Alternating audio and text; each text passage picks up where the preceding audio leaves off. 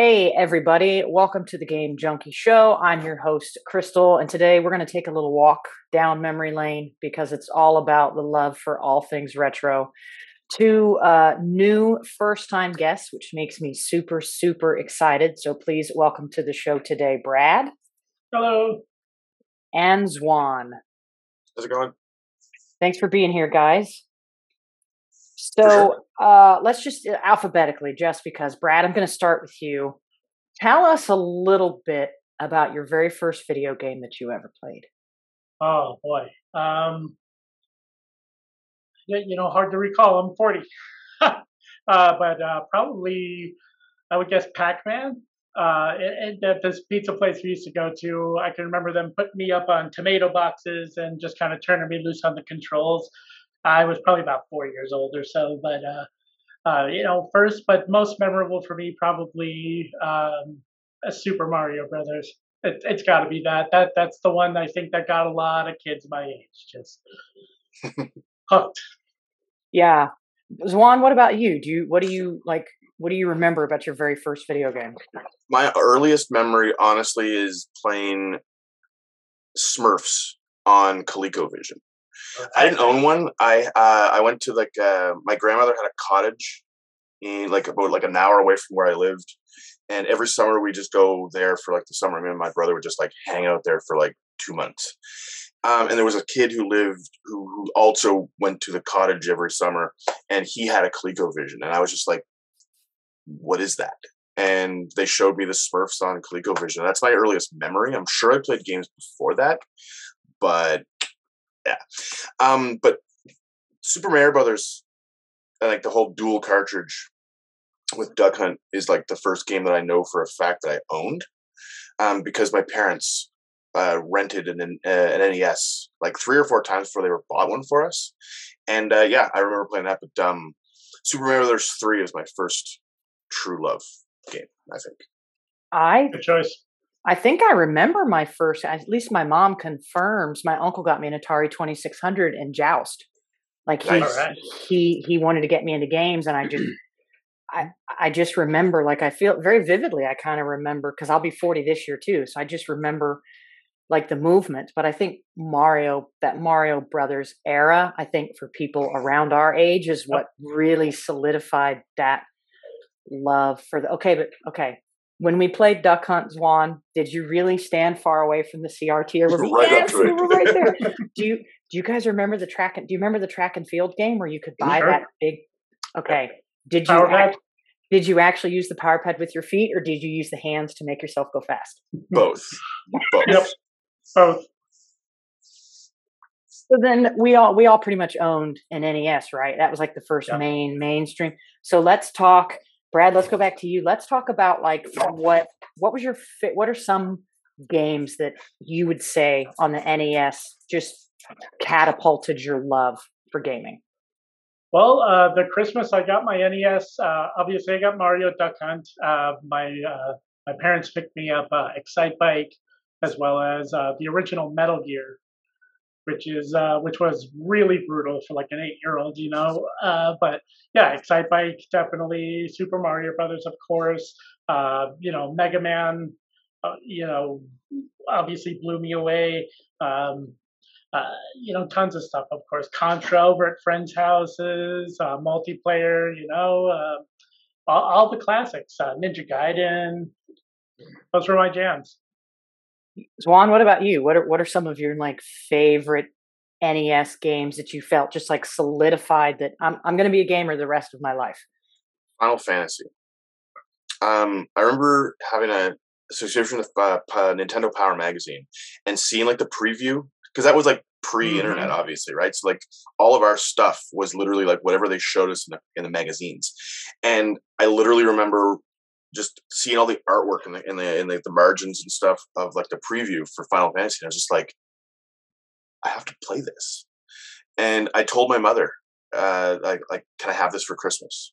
And yeah, I mean, it's it was the first game that I ever played that it was my first JRPG. I'd played Dragon Quest a little bit before, but yeah. So Final Fantasy 1 on NES. I don't think I played that. My uncle had the Nintendo, so I only got to play it on the weekends. Every Mhm. Saturday and Sunday, I went there and played, and then they finally let me Hmm. get a system the Super Nintendo days. But we played a lot of Contra, Double Dragon. You remember that one? Love that game. Definitely. The Ninja Turtles. And now that I Yeah. think back, I think my uncle wanted to get me into gaming so much because there was shit he couldn't beat, and my reflexes as a kid, Uh, like being like 7 or 8, Child labor. beating Ninja Gaiden, it was like a little bit easier than, being older and like, oh, this shit is too fast for me. mhm. What a go ahead. Somebody Speaking of Ninja Gaiden, I find it amazing because I remember beating the crap out of that game as a kid, but I played it again like 10 years ago, and I literally was like, how I couldn't even beat half the first level practically. I was just like, how did anyone do this? Mhm. So like, yeah, I just want to point That's that out. actually funny because I was going to ask you guys, have you gone back and played anything like I Mhm. tried Battletoads again later as I never beat it as a kid, but I Yeah. did get far, and I cannot hold a candle to the shit that I used to do when I was little. Like eh, I mean, why do you think that is? Reflexes. It's Definitely. got to be. Some games like Mega Man 2, I can still beat with my eyes closed, but to this day. But other games, like he said, Ninja Gaiden is a prime example. I threw that on not more than 6 months ago and just got murdered. Mhm. So I think certain games that you played maybe, relentlessly as a kid will still be kind of hardwired to the nervous system. But other ones that you kind of just tinkered with, I think, you're just toast. Do you think some of that has to do too with when I was a kid, at least I feel like I was more patient because I didn't have the bullshit of Yeah, real life to deal with. Hmm. So definitely. now it's Sure. like when we like work hard, like life is a grind and then we pay bills, do we Yeah. want to like put up with a game like Ninja Game? Like do you Zwan, do you think that has that plays some dynamic in it too? I would say. I mean, for me now, talking about new games for 2 seconds. For me now, when I work 8.5 hours a day, sometimes more, and I commute. So like, by the time I get home, I want to play games, but I also don't want to have to repeat the same place over and over and over again anymore. So like, and I find that a lot of it have to do with my energy level. And when I was 10, like I had unbounded energy. It was just literally like, you know, you mean you played for 17 hours straight? I've never done that, but like, like, so it's kind of that whole thing, I think. I probably have done that. I know there was a Yeah. period of time, I will admit, as an adult, I don't know how old I was, but it was around the PS3 era because we're all close in age, so that puts it into Yep. perspective. But I remember my mom letting herself into my apartment, and she was like, "Chris, have you eaten?" Nope. And I'm like playing Call of Duty online, probably like the 80th hour that week when I went through that COD phase, and she's like, "Have you cleaned your apartment this week?" Probably not. She's like, "Have you showered?" Yeah. What day is it? Sunday? I showered Friday. She's like, turn it off, get up. Like, so I will admit that did Yeah, happen to me. Like, I have done that before. yeah. What did you guys think being right? So being kids, what did you think of the transition from the NES to the Super Nintendo? Oh, I think mind it blowing. blew us all away, right? I, I mean, that to me, that's the biggest jump, isn't it? I mean, it was pretty massive. Brad, Yeah. what would you say? Like, what was that big SNES game that just had Oh, you hooked? it's Final Fantasy IV. That's the one. I actually got mine. I think maybe a year after launch. Friends had it. Mario World's great. A lot of good fun. But you're right. Didn't find that killer app. I don't think until I saw Final Fantasy IV in action. Final Fantasy II to us at the time, of course. None of us knowing that the 2 and 3 had come out under our noses, so to speak. But yeah, Final Fantasy IV is the one. Um, the RPGs in general on SNES, just that I was just locked in. Juan, what about you? Well, probably. I mean, you're a Actually, Final I Fantasy I guy. honestly have to say it's exactly the same thing. Like I loved a bunch of stuff. Super Nintendo and Genesis are like literally my two favorite consoles. I think. Please don't anyone unfollow me or hate on me for any of that. But like, um, but the Super Nintendo was like an amazing system. But yeah, Final Fantasy two, just because it showed me that you could actually tell a story with a video game. Like other video games had like the little story bits, but it was just kind of like to move the levels along. But Final Fantasy 2, Final Fantasy 4 was literally the first time I was just like, wait a minute, like this is just like a movie. So yeah, as the systems progressed and as we got older, do you feel like your tastes in game, because you still like Final Fantasy, so some of your tastes have been really strong since you were really little? Almost all of them are pretty much the same. Really? We've added some things, like I'm not really a shooter guy, I never really have been. I've been playing role-playing games since I was a little guy. See, it sounds like I started on a lot of the same games that you guys did on NES, but not so much the narrative stuff, because my uncle was really big into the shoot 'em ups. And then I was really big, pretty much with me, it was sports, shoot 'em up, and racing. I was very myopic and kind of stuck with those. For me, I think it was, same. For me, it was PS2, and it was Indigo Prophecies was the title that changed my whole mind. It was Quantic Dream. It was David Cage's first. Yes. Yeah, but that's right, because you're where you are. I think it is. No, it was called Indigo Prophecy as well. I'm just no, but you are right for saying that, because there are people globally that are checking this out. And I'm like, what the hell is that? It's called Fahrenheit. I think in most other countries, that is what hooked me to the whole idea of like narrative journeys and story arcing and RPGs and stuff. The only downside to that game was there's a sex scene in it with music from Nickelback playing. So like, just I had successfully blocked that out. I'm sorry. I apologize. Friends don't let friends listen to Nickelback, do they? I'm watching YouTube videos now. We're unsubscribed. Somebody's unsubscribing right now. Somebody's turning off the radio in the car. What about handhelds? Were you like? Did you get into the hand? You had a Game Boy, right? Sure. What were your jams on Game Boy? I got it with Tetris, and I want to say Follow the Foot Clan that Christmas, and then big on the Final Fantasy Legend, Final Fantasy Adventure as well. Obviously Zelda. Great Game Boy game. Played the hell out of Tetris a lot too. Yeah, and Dr. Mario. Zwan, what about you? What were your big Game Boy? I started off with the handhelds, just like I guess we all did. Game Boy. We found out the extent of Nintendo's warranty system, like literally the first day we had a Game Boy, because my parents bought me and my brother both Game Boys, and I don't know the specifics, but for however it worked out, I broke my brother's Game Boy, and it was probably a fight, and I basically smashed it off the corner of our coffee table. I'm not an angry person. I used to be, maybe, but so we found out how deep they actually do. My dad literally called them later, and they sent us a new one within a week, warranty, because they're not supposed to break. So long story short, I started with Game Boy, and I loved it. But then I took a really big, long break. So it wasn't until SP came out. Now that you say it, when you talk about how durable it was, holy shit! Maybe we should talk a little bit about how durable Nintendo's products are still durable. Other than drift, but anyway, we won't talk about that. More unsubscribe. But yeah, Nintendo just I know it's interesting because the new consoles do a lot of things that Nintendo.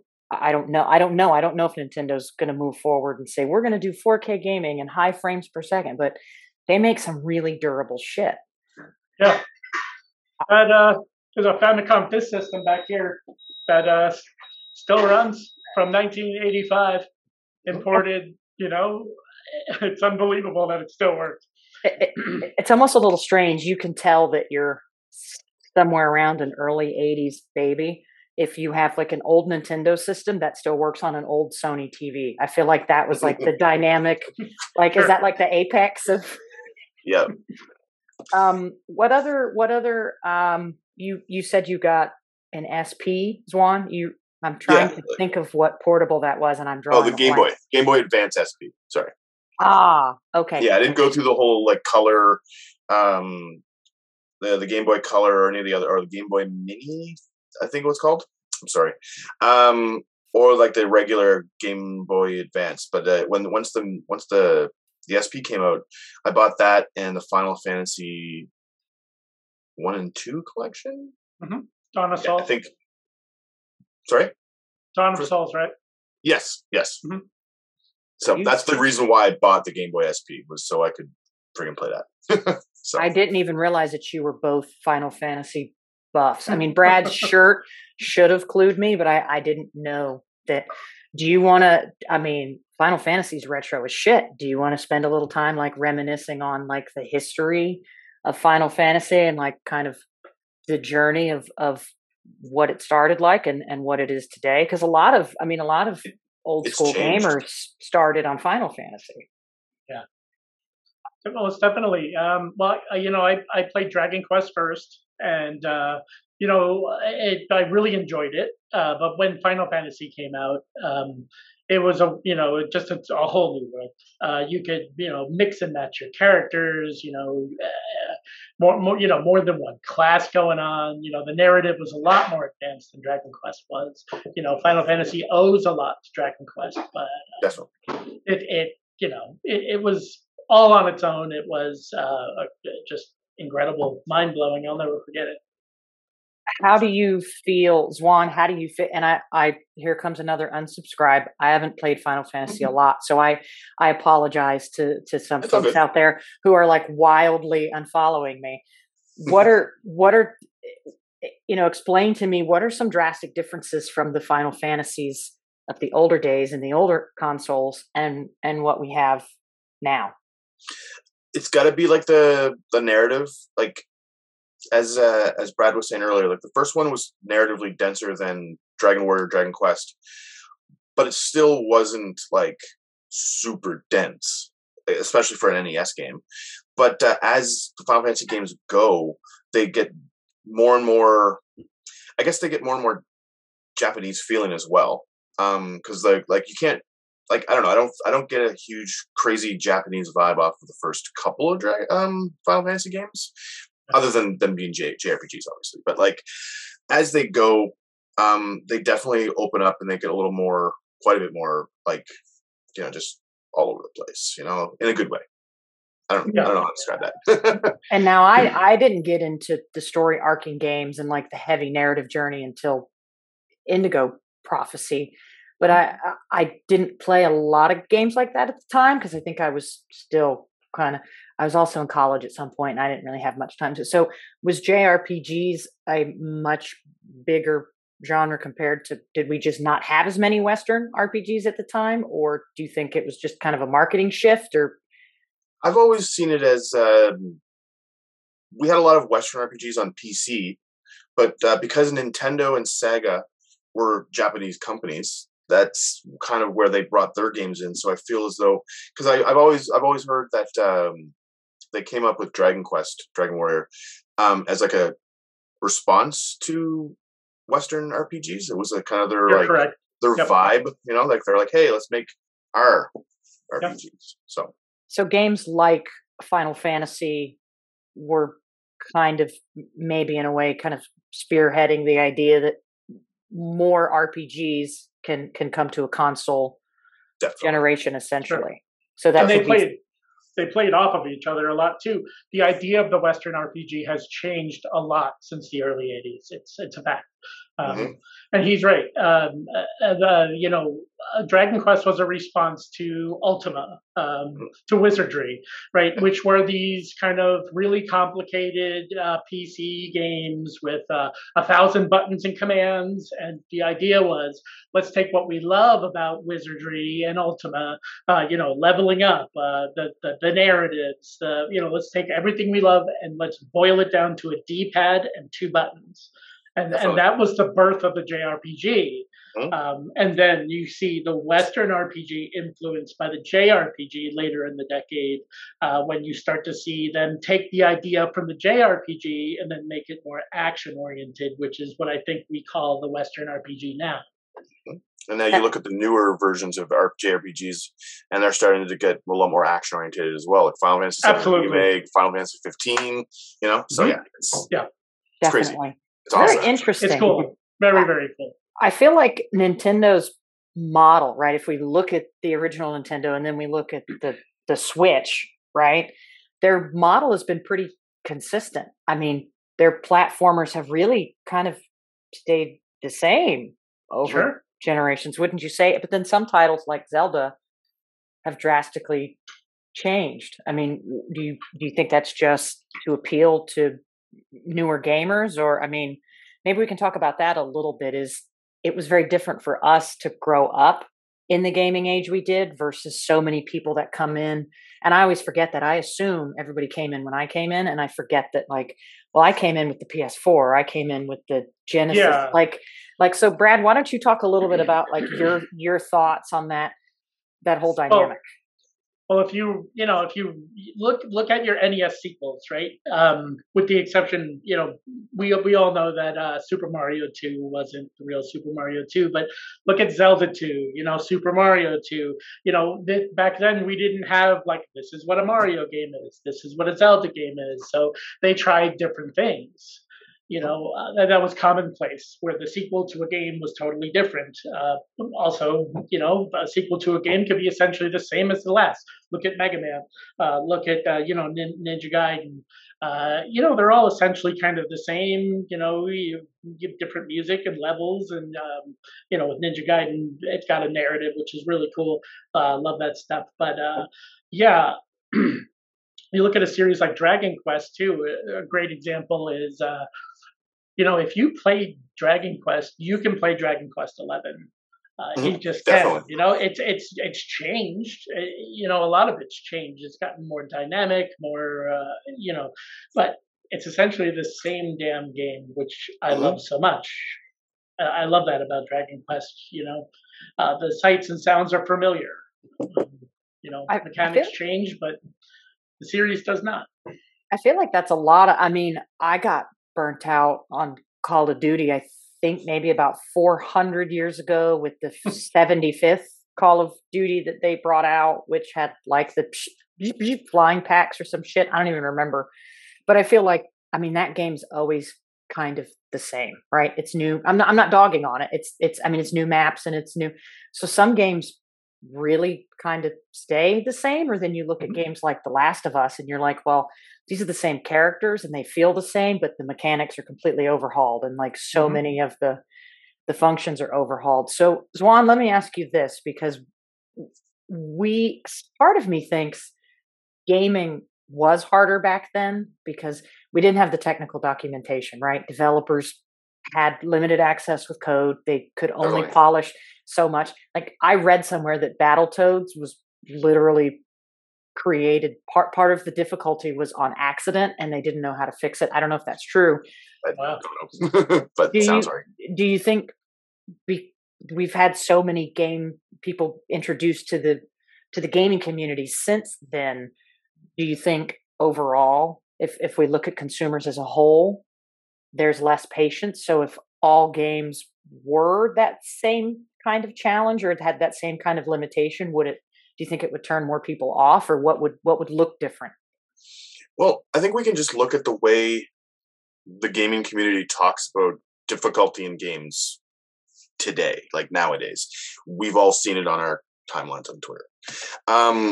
So there's almost a genre right now that almost dedicated to people who want that insane difficulty. And we all know what I'm talking about. From software, But so like, I honestly do feel as though most games nowadays are kind of skewed a little on the easier side in general. And then a lot of that has to do with the fact that back when we were coming up in games, games were still, I wouldn't call it embarrassment, but like, you didn't really necessarily have conversations with random people about video games unless they were wearing like a Mario shirt or you knew that they played video games. Whereas nowadays, like, everyone plays video games. Literally everyone plays video games. My girlfriend's mom plays like Bejeweled and all those different things. And she's, in her 70s. So everyone plays video games, and I just feel as though at this point, in order to keep people from just quitting video games, because not everyone has the patience levels as like dyed in the wool gamers. They just keep the difficulty just kind of is at a little lower baseline at this point, I think. I'm glad that you mentioned that, because when you said everybody plays video games, I don't care. I love it personally. So yeah, when you said everybody plays video games, I was going to go, no, Zwan, that's not. Wait a minute, holy shit! I think everyone does. Like mobile games are huge. Yep. I mean, that's what pushed microtransactions in a console state. That's I forget about mobile gaming a lot. Yeah, and I know that there are a lot of here come the unsubscribes, but some mobile gaming is not gaming is video games are video games. It's true. You may not like mobile games, but I think it's significantly the biggest gaming market right now. So let's do something fun, just random and fun, because that's what this show is. Brad, I'm going to start with you. Okay. Take your favorite system, whatever it is, your favorite system and your favorite game from that system. And a young person walks into the room, okay, and they haven't gamed before the current generation. Sell them on that video game. Tell them why they need to play that game on that system. Oh boy. But I mean, I'm having a hard time even figuring out which game to start with. I'm so sorry. Let me just I'll randomly pick Chrono Trigger. It's a great introduction to JRPGs, which obviously is my favorite genre ever. So, I could sell the crap out of that game. Just flip it on. It's beautiful to look at. Toriyama style. Everything's awesome, and the colors and the music and the characters.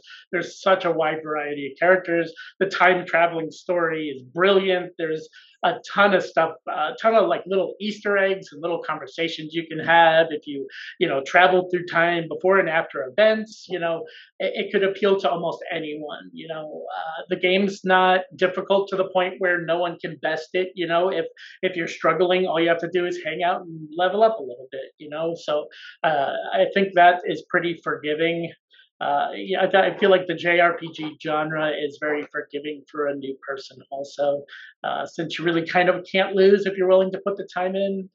Plus, I think people are used to narratives in their movies and TV shows as it is. So, it's not too gamey, so to speak. That's it. That was a really great job. I totally threw this on y'all with. I just picked a random game that I love, Zwan, you want to give it a try? You want to try to sell one of these young bucks on? Ironically, Chrono Trigger was like my second choice of like what I was going to talk about. Mm-hmm. But honestly, I feel like I'm one of the weird ones. But I love Final Fantasy. I want to be clear on that. Final Fantasy, Chrono Trigger, all that stuff. But my personal favorite JRPG series is the Phantasy Star series.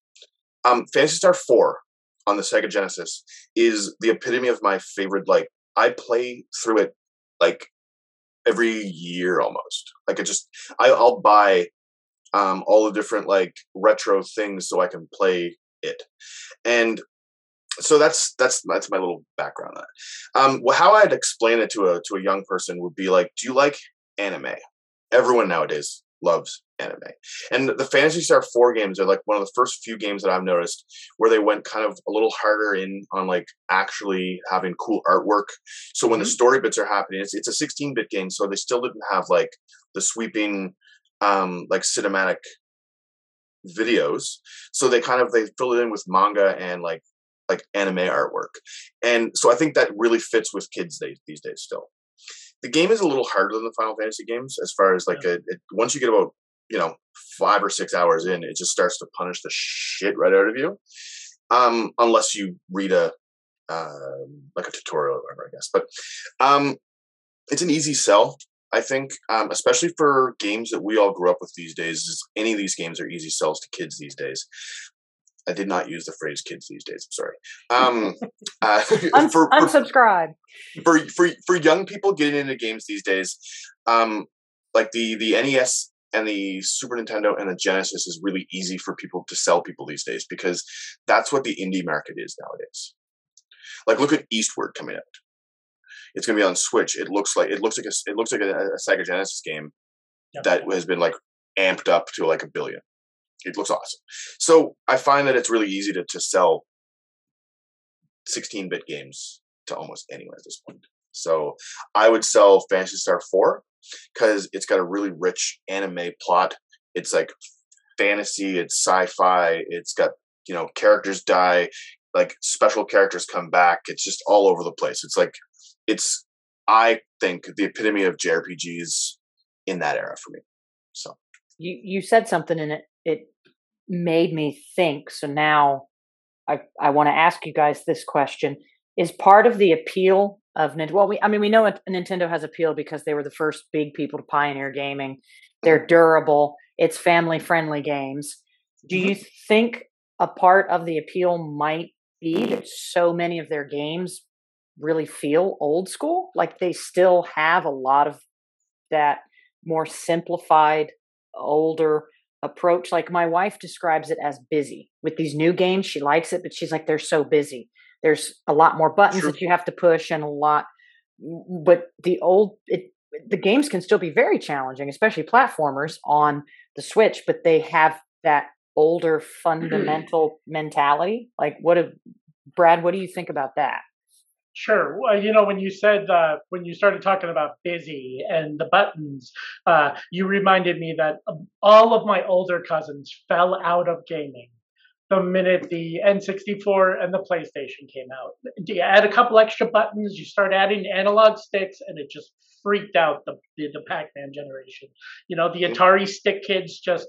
I'm going to speak for all of them, but I think almost all of my older cousins and friends just fell completely off at that point. So, you're right.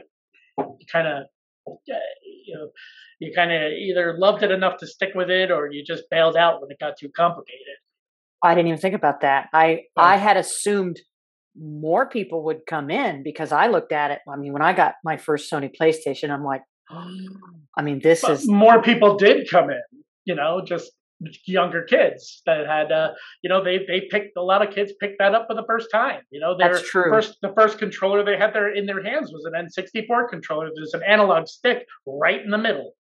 They're controlling cameras, in Mario 64. A lot of people just couldn't get the twin stick thing down. I think it freaked a lot of people out. No, you're right. I didn't realize that a lot of gamers that had come in were younger than me. It took me a long time to get my uncle adjusted to like playing on the difference in buttons. Zwan, what's your opinion on kind of the dynamic shift there? Yeah, the controls definitely agreed. But I also find that if you look back, when I go back to my old games, this NES, Super Nintendo, and Genesis, they all still look good. They look good. And but when you start looking at old PS1 games, I was having a conversation with a coworker yesterday about this exact thing. How PlayStation 1 games look like garbage now. And I don't mean that as a diss. They're like I have great memories of playing PlayStation 1 games, but PlayStation 1 games is kind of the reason why the remaster is a thing these days, because I'm sure like it's just, they're hard to look at. There's an aesthetic to them for sure. And so when I see that stuff, I'm like, I got memories. But to sit down and play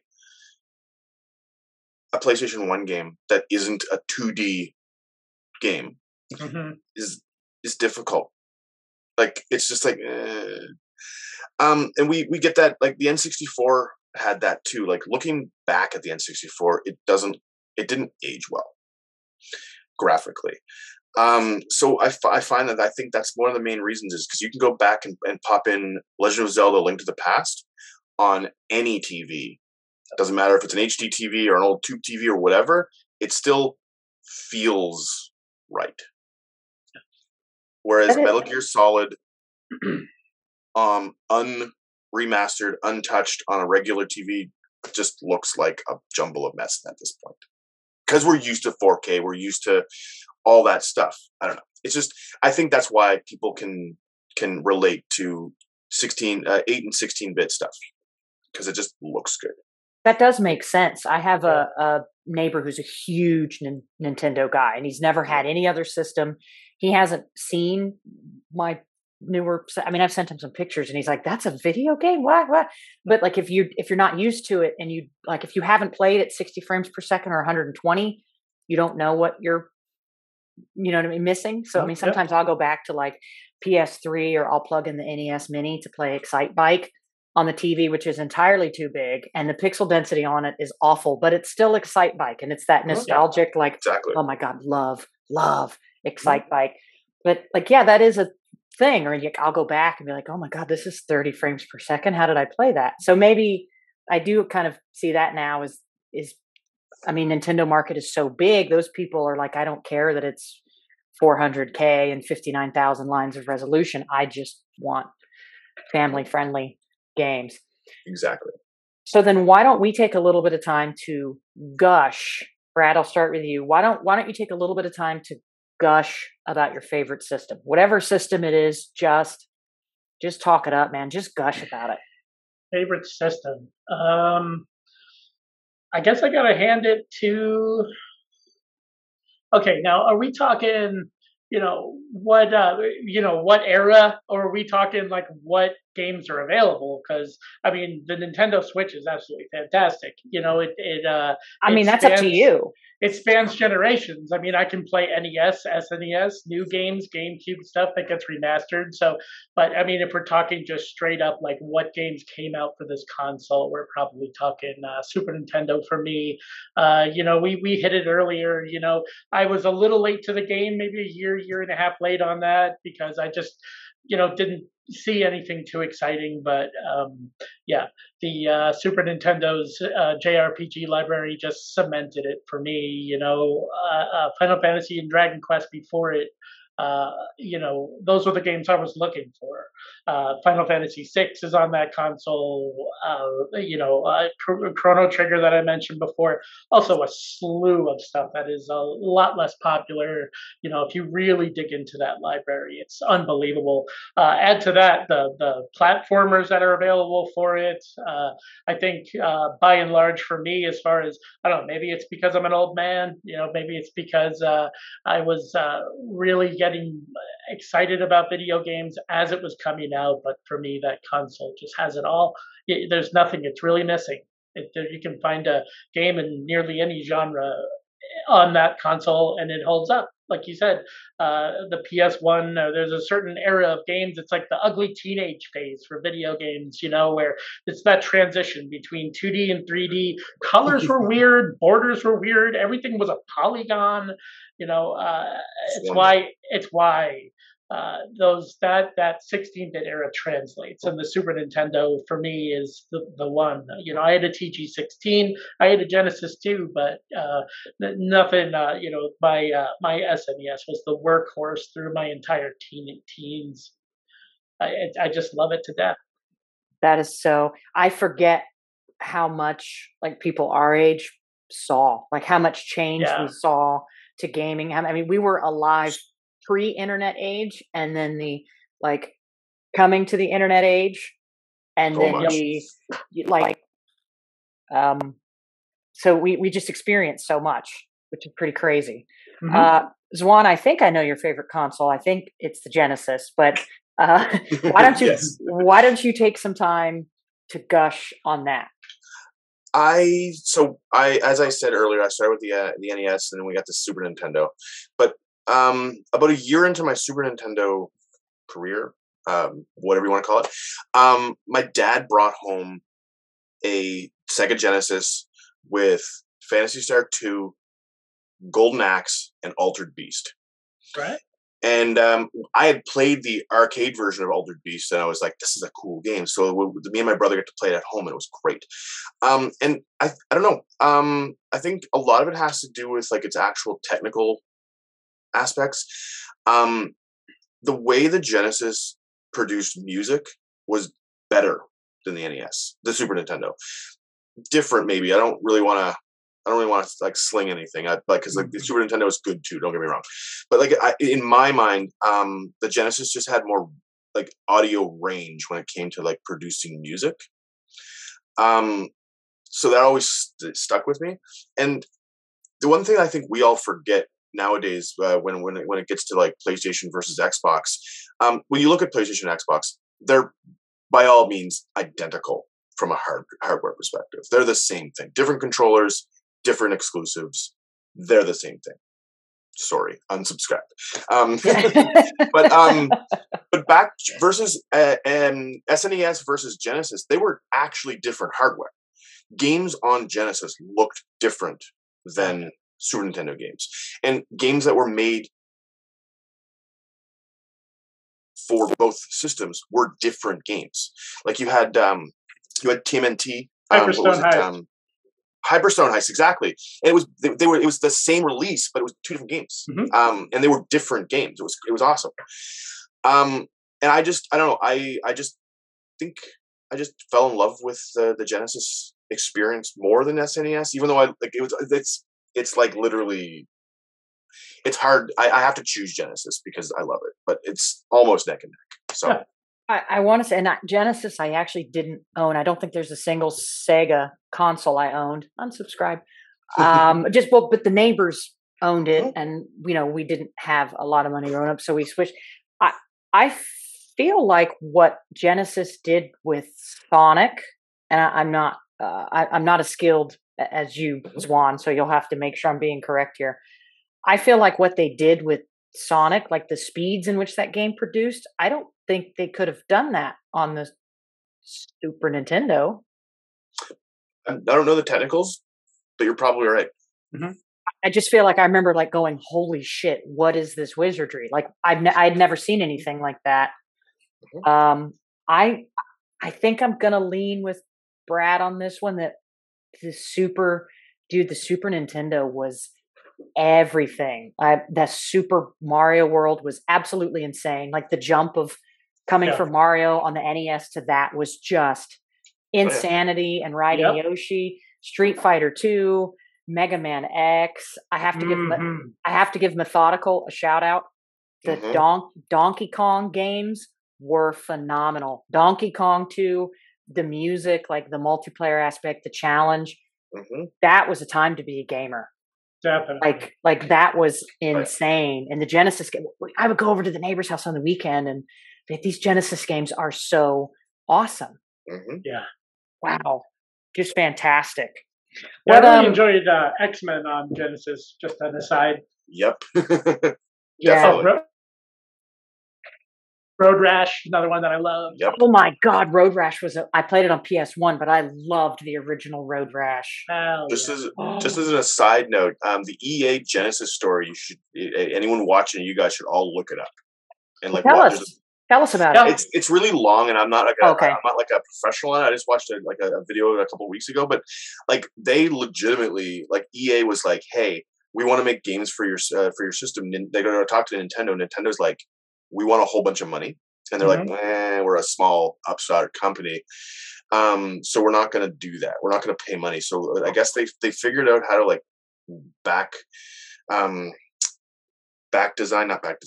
reverse engineer is the word I'm looking for. Reverse engineer like the Sega cartridges, and they started making their own like pirate games. That's why when you look at Sega Genesis cartridges from EA, they're bigger and they've got that little yellow slot thing on the side. It's because they were never allowed to originally like make games for Genesis. It was they were unlicensed. Yeah. It was a whole crazy story about how Genesis and EA, and it's kind of it's something that people should look into. It's really an interesting story. That's actually really cool. I didn't know that. I know it was like the Wild West back then. That is pretty crazy. I remember Sega Genesis had this great football game, and I don't remember what it was called, but we played Mutant League Football. We played it every Sunday. My neighbor TJ's house. We played it every Sunday, and he would always get the team with Bo Jackson and just bowl my ass. So it was like the most ridiculous, unreasonable physics you can imagine. Like Bo Jackson can run a 900-yard touchdown like 4 times up and down the field, and nobody could touch him. I can't remember the name of it. That sounds like Tecmo Bowl. Yeah, probably. Yeah, probably. But we played it on the Genesis, and it's like how much fun that is. Going back, it's kind of crazy because we're like, we found this phenomenal. But if you think about it, Mhm. for the time, it was fucking phenomenal. Mhm. Like, it's Genesis had a fantastic sports library. NHL, John Madden, like they cornered the market on sports games for sure. Yep. Less RPGs for me. If you want to, go back and forth about the Mortal Kombat thing, I think Super Nintendo's a better port. I think it just looks better, minus the blood. Whatever, cry about it. The Super Nintendo controller to me is superior on Street Fighter. But Definitely. Genesis really had it going on with the sports games. Definitely. But Ken Griffey Jr. Baseball owned them all. that was good. That was really good. So then let me ask you this. Because there's so many games, right? You said Road Rash, Brad, and I had forgotten. I want a Road Rash reboot so bad. Like, what a great game that was. What would you guys, Brad, I'll start with you. What like older game would you want to see rebooted into the new the new current gen, one of the games that hasn't been around in a while? This might be cheating. I don't know if because it's we're still kind of going and Konami's in a mess, but I've been begging for years for a Igavania collection. Like I really want those to come back. We had Bloodstained, which was awesome to me. I really dug the vibe there. Kind of that game was a little janky for me. I think it crashed a lot on me, unfortunately, but I played the heck out of that game. So I love those kind of games. That's going to be my vote.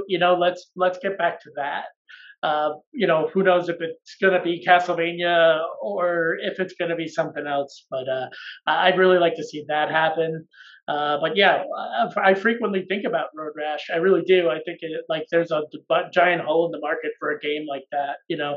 Mario Kart scratches that itch because you've got the racing / kind of combat thing going on, but nothing like Road Rash, where you're running from the cops and you're, racing against others. And Road Rash was awesome. So I'm going to cheat again and say Road Rash.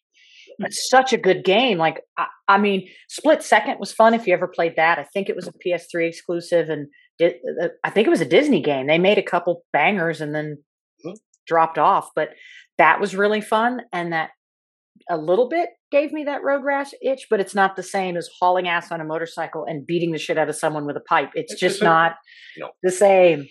Zwan, what would you want to see rebooted? What's like an old, phenomenal retro game?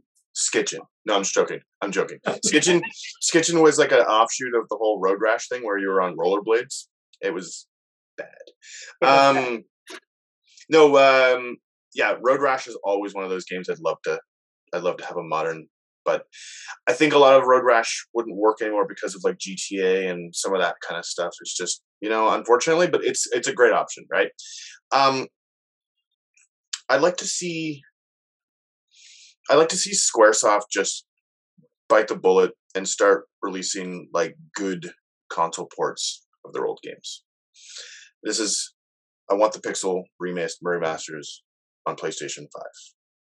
I'll have them on Xbox and Switch. I want them on everything. I legitimately want them on everything. So that's kind of my take, is that I would love to see some of the companies that have the gems remaster in like in a nice way their old games and release them, because like there's a market for people to pay money for that. I have spent so much time and energy downloading ROMs and finding ways of playing these games that are not quite legal, and I want to give these companies my money. Like I don't know if they understand that I want to give them my money to play their games. So that's my thing. That's what I want. I want Chrono Trigger on PlayStation, Switch, and Xbox. I want that. I have it on my PC. Looks great on PC on Steam. The Steam version looks great. Just give me that. But give me trophies, give me some achievements, whatever you got to do that. That's what I want. That's the stuff that I would like. It's much like Brad had said. It's less of one game and it's more of like an idea. No, that does make sense. If Daddy Jim Ryan, right? If Papa Ryan, came to dinner with me one day and he says, would you pay me to have back compatibility so you can play your PS3 library on a PS5, even if we don't drastically do anything to improve the performance, just let you access it from the same machine, so I don't have to have 400 consoles? I would be like, Jim, here's a blank check. Okay. I'm not a rich gal, but take it all. Just take it. Take it, Jim. Give me access to the older games with the better. Can I just point out, I love PS3. Here comes another unsubscribe. That was the most tiny, childlike, ridiculous, worst remote ever. Is that not the worst remote? That's probably. I hate it. I'm sorry. I hate it. Pretty rough. It feels like a toy. It does. I mean, I guess it is a toy technically, but I go back to PS3 games and like, I really can't. Like, these are my spoiled first world problems. Is I can't play this game. I can deal with the resolution. I can deal with the FPS. I cannot deal with this little bitty ass baby controller. Do you have a PS4 controller? I have met several, of course. I have a bunch. Yeah.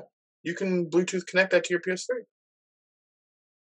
Are you shitting me? No, I'm not shitting you. No, I was over 39 and a half years old when I learned that, which is today. Pro tip.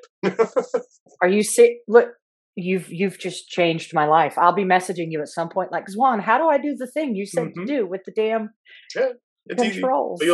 We'll figure you out. See, how insane is that? So before we kind of start the wrap up process, what did we not talk about that you guys want to talk about? What is a retro system or handheld or game or like ideology that we didn't talk about that we missed that needs to be shown love? I mean, I when I think of retro stuff, I think of Super Nintendo and Genesis, and playing Diablo 1 on PlayStation 1. Horrible. Anyway, I love Diablo, but that the only thing I think we missed out on really is the transfer between like 16-bit to 32-bit. We were talking about how the NES leap to SNES was like the biggest, and I agree in a lot of ways. But I also feel that the going from the 2D to 3D was like almost like a seismic shift in gaming, both for good and bad. Because I like that's where people started using like the same engine for multiple games, which is both good and bad because you can see it get really abused in the PlayStation 2 era, especially where games started to look the same because you knew it was an Unreal game or whatever. They've done really good at making Unreal, and a lot of the engines that they use nowadays look totally different. But back in the PS1, PS2 era, 3D was both an amazing advancement, and it also just led to a lot of, I don't want to call anyone lazy. I hate when people call devs lazy because they're not. But it led to a lot of, to a certain level of complacency with the way games were made. That's actually a good point. I'm glad you brought that up because at this point, that is a little bit retro, isn't it? If you really think about it, where we're at now and how many years it's been, that was a huge, huge shift. It really was. That was another dynamic shift for me on PS3. Another Quantic Dream title, Heavy Rain. What they did and that was kind of in the infancy of this really advanced mocap technology, and that's like that. I mean, that's normal. That's what we're doing all the time now, and that was really kind of solidified and brought to fruition. And I remember on a PS3 going, "Oh my god, it's never going to get any better than this!" Like I was blown away at what. Did you guys want to talk about that a little bit? Talk a little bit about some of the shifts there. I remember seeing the body actors for Heavy Rain and being like, "Holy crap, they look the exact same!" Like it was the first time I'd ever noticed. It was the first time I think they really actively used the actor and made them look the same. Well, actually, on Indigo Prophecy, I always got a kick out of how David Cage put himself in the game. Yeah.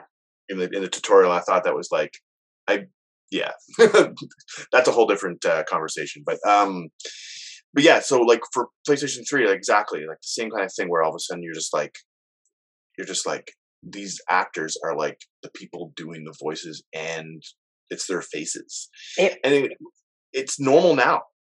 It's normal now. Like you just see you see all of the stuff. Like they just base everyone on all characters on people basically.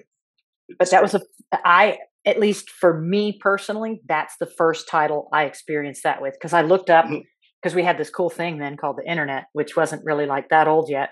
And I was like, holy shit. I mean, the chick who played Paige, like every detail of her curve and like all of Ethan's face, his eyes, and how this is insane. Like and now it's like, it's normal. I mean, we took Ashley Johnson and said, we're going to change her up a little bit. Like, it's just the, the shift is so different. Brad, is there anything you kind of want to touch on that?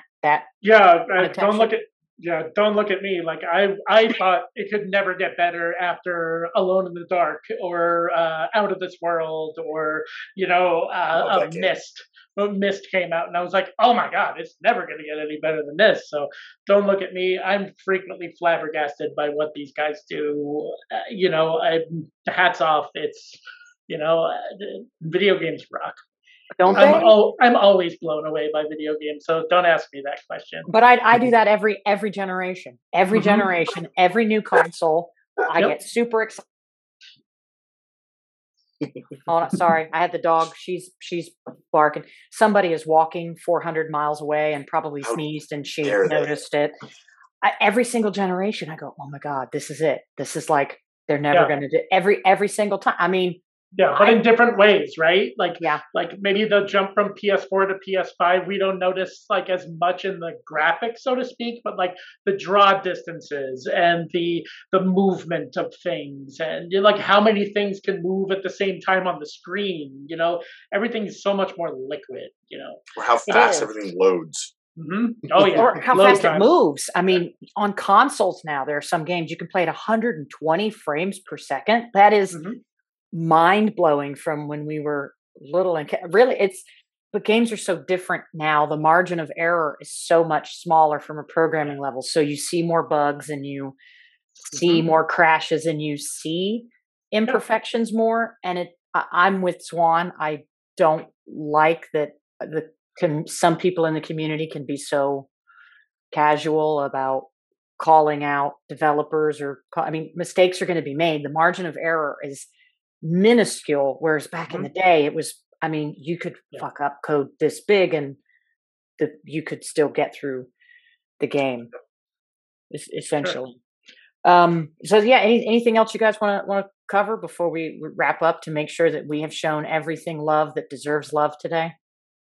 I'll give you one of my regrets as a retro gamer, is that I regret not giving some of the more obscure consoles of the day more love, like the Neo Geo, or I played whenever I went to the Radio Shack at the mall in my hometown in the 90s. They always had a TurboGrafx 16 set up as a demo, and I always loved to play it. But every time I brought up the idea of buying one, my parents were like, "Well, you've got a Sega Genesis and you've got a Nintendo at home, so like you don't need TurboGrafx 16."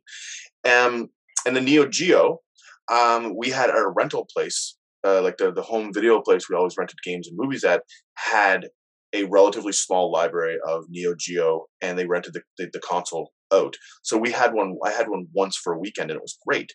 But when I looked at how much it cost to buy the console for yourself, it was like $600 in 90s money.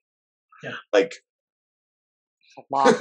but obviously the Neo Geo also output in arcade level graphics, and that's what us retro gamers always chased. You'd go to the arcade at the mall and you'd be like, "Look at the graphics of these games." And then you go home to your home console and be like, "Someday games will look as good as the arcade games." And then arcade died.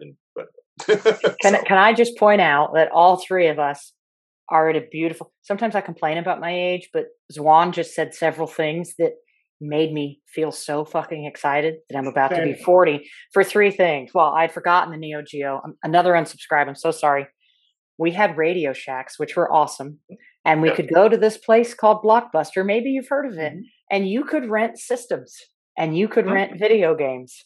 And like, that's insane. You could go to the Radio Shack and buy games, or the Toys R Us and buy. You could get. Do you guys remember the Sears catalogs, the wish list? Where like circling 8 months stuff you wanted. Yes, 8 months before Christmas, you circle the video game shit you want and like give it to somebody who cares. And sometimes you'd see a game that you hadn't even heard of in the wish book 6 months before it came out, and you're like, "Wait a minute, they're making that game?" And you'd be like super excited. What about the weird peripherals that hardly anybody owned? Do you remember the Nintendo Power Glove and that big bazooka thing? Yep. Yeah, or the U-verse that was kind of, you controlled things with your hands. Yes. Oh my Or the god. like that. Those were awesome. The fighting game one where like it translated your karate moves into like moves into Mhm. the game. It never worked really though. So How about the Rollin' Rocker? Does anyone know about that unit? mm, No. So, do you guys remember those? Wow, I'm really going to date myself now. You remember those pogo balls? Right. So essentially, yeah, it was yes, like two dodgeballs with like a plastic platform between them that you could kind of Yes. grip with your. I mean, you're and I don't know anyone who didn't wipe out immediately, but they had a device that was similar, but you connected it to your Nintendo, and you would lean left or lean right or lean forward to move to move the character, and it had a daisy chained a controller to your hand so you could use the buttons while you kind of rocked back and forth. I mean, the thing was awful. It was developed by LJN. It didn't work at all. But I mean, there was a million rip-off peripherals back then. I mean, if you didn't know someone that owned it and it looked cool on a store shelf and you brought it home, you were disappointed more times than not if it didn't have a Nintendo logo directly on it. So I definitely. remember that now that you say that. I remember the Wii Fit yeah, too. Like I mean, yeah, we but that was like so cool. Like Nintendo has constantly innovated all these insane things that were like yeah, nobody asked for this, but we are all like everybody's like, motion control, but we all bought a Wii. And like yeah. so many, I mean, I went through so much shit to get a Wii and get that damn Wii Fit. Like I it's I waited overnight. First time I ever did that. oh, I I worked waited for months to get one. It took me a while. I worked in an electronics department of a department store during the Wii launch, and for 6 months after the Wii came out, I was fielding 4 to 7 calls every day asking if we had Wii's in stock. So Mhm. trust me. When you first said that, I don't, I don't think it's your Canadian accent. I think it's just me. I thought you said the weed launch. I'm like, wait a minute, what Oh were no, they that was doing in in October. Canada? That was October 2 years ago in Canada. The Wii Like, launch. it wasn't like that in Canada back then, was it? Nope. Yeah, I had forgotten, guys. I had forgotten about the Neo Geo, and I had forgotten about some of that old hardware before. Yeah, And that's what's crazy now is the accessibility options on a Microsoft is better on a hardware aspect than that. Sony yeah. doesn't really have a lot of accessibility for hardware, but they've got really great software. So now we've got video games that legally blind people can play and people with Mhm. very specific. So it's just it's Yep. wild how far we've come, gentlemen. Yeah. Like Just as a side note, there's minis available for both TurboGrafx and Neo Geo now. really? You can, yeah. I have a I'll be looking into TG16 that. mini I use all the time. I had a TG16 growing up. I won it in like a really weird newspaper contest, and where I grew up was a test market for the TG16, so they kind of were giving them away. But I've got the mini TG16. I think there's an entire console, a Neo Geo. It's just a joystick. It's an arcade stick with 6 buttons, and it's got all the ROMs like loaded right up. I think it's got, I'd say, a good 25, 30 titles there, most of which are fighting games, of course. Yep. But the Neo Geo's got a great library. Metal Slug, tons of SNK stuff on that is awesome. I think they have like an arcade stick mini for Neo Geo now, if I'm not mistaken. Mhm. I'm I could be getting one. wrong. I'm Yeah, getting one. I don't know if they're Um, making them now, or you may have to resort to eBay, but I'm pretty sure it exists. I'm gonna go look Nice. for that. Very nice. So Yeah. what I want to close with, you see, you keep making me think of things, Brad. This is what I want to close with. What's your favorite arcade game from like back in the day? Your favorite retro game where you would go to a place and take a Mhm. stack of quarters with you because you had to play this game for hours. What was it? It's. I think we all have the same answer. It's Street Fighter 2. That was the one. Arcades growing up were great. I loved the Superman arcade was in that pizza place I always went to play arcade games. We'd wait for food, and there was a rotating stock of different arcade titles through there. Eventually, they did get a Neo Geo machine, so I could play Samurai Showdown, or Metal Slug was there. I love Last Blade. I don't know if anyone's played that one. That's a solid weapons based fighter, but the Street Fighter 2 is the one. When that came out, we were just blown away by it. We lined up and waited and argued and back and forth about which is the best character, or could so and so beat. Oh yeah, yeah, will try to beat me if I'm Chun Li now. So that's the one. That's got to be the one. That's the one. That's going to be our new slogan together. Juan, what about you? Is that the one for you? So I've always been garbage at fighting games. I always enjoy them. So Street Fighter 2, I agree, is definitely I think it's the overall one for sure. Mm-hmm. But for me, I've got 3 even ones, and they're all weird choices. Hard Driving. I don't know if you guys remember Hard Driving. Sure. It was hard. It was like one of the hardest games I've ever played because it was realistic car driving, but it was 3D in the 90s. And it was every time I went to the mall, I was begged my parents to give me $5 in quarters. I'm going to go play in the arcade.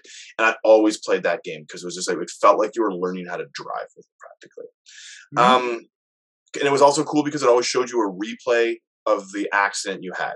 And I always thought that was hilarious. It's like, I went over that stack of logs and crashed into that house. Amazing. Probably set up my whole love for the Burnout series. But I also loved the Simpsons arcade game. Oh, yeah. Because it was one of the first games that I ever saw where it looked like I was playing the cartoon. Mm-hmm. I mean, if you look back at it now, it doesn't really, but at the time, I'm like, holy crap, I'm controlling Homer. Yeah. And basically the same thing, the X-Men arcade game, which came out at the same time, same thing. It was literally the same game practically, but same idea. It was just, it looked like I was playing a cartoon. Mm-hmm. And that was the whole thing for me back in the day, was like, if it looked like I was playing a cartoon, I would just fall in love with it. So those are my 3 tied favorite arcade games. I have a whole bunch of other arcade games that I remember, but those are the ones that I lived and died for, basically. So I have one in common with one of you. As a younger, more kid level, Galaga. I still love Galaga. I would play the shit I would love to have a Galaga arcade game. As like the teen era, like going to the skating rink and playing, it was all Area 51 and X-Men. Could not get enough. I would love to have all 3 of those arcades in my house one day. Yeah, definitely. It's going to happen.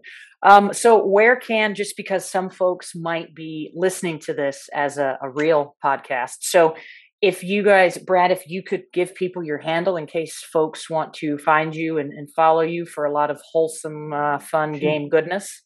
Sure. You can find me. My handle is Toukz, Toukz. You can find me anywhere, Twitter, PSN. I'm there. I've had that handle since 1994. So, okay. Type that in, you'll find me. All right, Zwan. What about you? What's the handle they can find you? At Zwanguy on Twitter. ZWANGUY, ZWAN for non-Canadians. Just